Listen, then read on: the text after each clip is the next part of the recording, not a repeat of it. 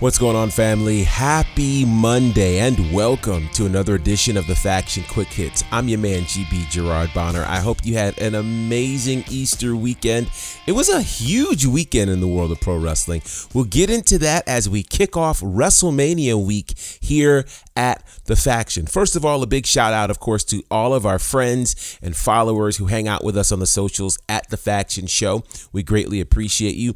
Big shouts to everybody who's joining us by way of podcast. We honor and appreciate you as well. If you're not following, click the subscribe button and go ahead and give us a follow there on wherever you're joining us by way of podcast. Also, rate and leave a comment for us as well. Makes a massive difference. All right, let's jump into the news, shall we?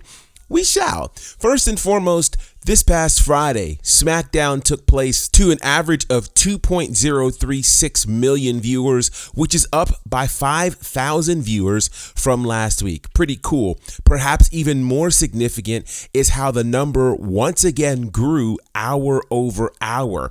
Hour 1 was actually 1.96 million. Hour 2 was 2.109 million, which says they actually picked up close to 150,000 viewers hour over hour. That is significant. That's the kind of numbers that you want to see happening on SmackDown. And again, I think SmackDown has right now the most intriguing lead-in to WrestleMania of anywhere between SmackDown and Raw. Be it this situation with Bianca and Sasha Banks, be it the situation for the tag team championships. I love what's happening with Cesaro and Seth Rollins. And then, of course, the Universal title picture with Daniel Bryan, Roman Reigns, and Edge. It's going to make for a great WrestleMania. And I'm going to give my WrestleMania thoughts in just a little bit. But needless to say, SmackDown was another hit. They're doing it well, and a great lead in to WrestleMania week, which will include for the first time what's being dubbed as WrestleMania Friday, as SmackDown will actually take on some of the matches that could have happened at WrestleMania, which includes the Andre the Giant Memorial Battle Royal. There will also be a SmackDown Tag Team title match as well. So look for WrestleMania SmackDown or WrestleMania Friday to be a big one leading into the weekend that is WrestleMania. So before I get into WrestleMania, I've got to talk a little bit about, well, Southern Honor Wrestling, of course. We had our big show, SHW 26, over the weekend, which was absolutely fantastic. If you get a chance to check it out when it hits on IWTV, be sure to do that. One of the big pieces of news coming out of there, we had a debut. The debut of former NWA TV champion, the outlandish one, Zicky Dice. He is an SHW, folks, and we'll have more information about that on the SHW podcast this Friday. So be on the lookout for that, and you can check it out at Southern Honor Wrestling's Facebook page this Friday, 6 p.m. Eastern.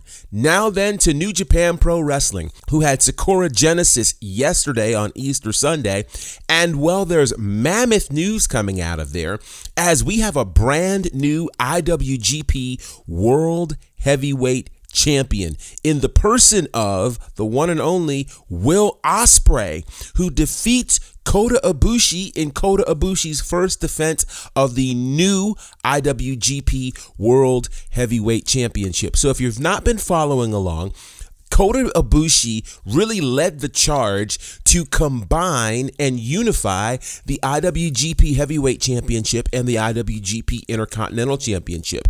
There was a lot of fanfare, a lot of controversy around it. Remember, ever since last year's Wrestle Kingdom, when Tetsuya Naito walked out as a double champion, both titles have been defended simultaneously. Ibushi felt like it would be more honorable to just have one title, so both titles were combined. A new belt was created, which was revealed just a couple of weeks ago. And his first title defense would be, of course, against the winner of the New Japan Cup, which in this case was Will Ospreay. Now, there's some interesting history connected to this. Consider the fact that last year's New Japan Cup winner, being Evil, won the double championships from the champion Tetsuya Naito last year. So there's some history there. But add to that, Will Ospreay kicked kicks off Wrestle Kingdom last year by defeating Kota Ibushi to win the Never Openweight Championship, which was a big deal. These two have had a great rivalry going over the last few years, and you just did not know what to expect. It was an amazing match, and Will Ospreay, who historically has been known for his high-flying acrobatic ability, leaned more on a power and ground game with some special sprinkles of the old Will Ospreay. And so, without question or debate, we've got a new champion in New Japan Pro Wrestling. It's also significant because he is also holding the British Heavyweight Championship from Rev Pro, and he becomes the first British-born wrestler to become the IWGP Heavyweight Champion, which is wildly significant when you consider that folks like Lord Steven Regal, aka William Regal, or you look at people like Zack Sabre Jr., there's no other British wrestler in pro wrestling history that can say they have won the IWGP Heavyweight Championship. So congratulations to Will Ospreay, who really has made an impressive move going from the junior heavyweight / cruiserweight division to bulking up to the heavyweight spot. And what does this mean for the future of New Japan Pro Wrestling with Will Ospreay as the IWGP World Heavyweight Champion? What does it mean for Kota Ibushi? And I know there were a lot of people who were looking at, Kenny Omega, who's calling himself the belt collector, at some point having the opportunity to battle Kota Ibushi in an AEW versus New Japan championship situation. Well, maybe that'll happen, but it certainly looks on hold for right now. Speaking of that, again, it is WrestleMania week, and I want to talk to you about the Forbidden Door when we come back. This is SHW 25. What goes up? It's gotta come down. He's got wait a second. Wait a second. Bull Buchanan's in the house here at SHW 25, and he's going toe-to-toe with Austin Towers. Wait, look at the ring, GB. Wait a minute. Heads up, GB. Over the top. Somersault plancha. Oh! No. Not like this. No!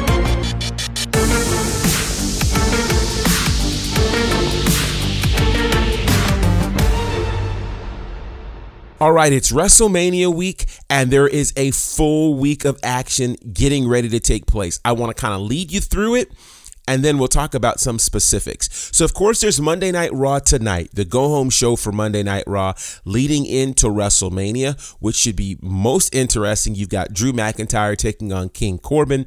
King Corbin certainly looked to kind of cash in on that whole bounty that the WWE champion Bobby Lashley put out for Drew McIntyre, which we've not formally talked about this yet, but I want to.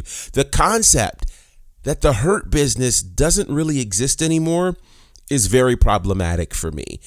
I will say that what I have heard is that a lot of people were against this. The only person for it was Vince McMahon, which is another whole situation which I may save for a hot take. It is definitely hot take worthy. But the Hurt Business isn't the Hurt Business anymore. And so that, to some degree, could kind of weaken Bobby Lashley going into the WWE Championship title match at WrestleMania. It makes me concerned as to whether or not he will be our champion following WrestleMania this weekend.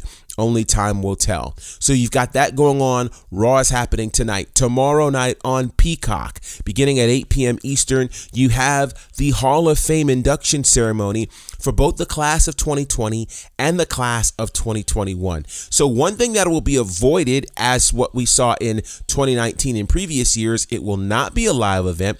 It has been pre-recorded, so people have come in and made their speeches. And again, COVID protocols, etc., etc., etc.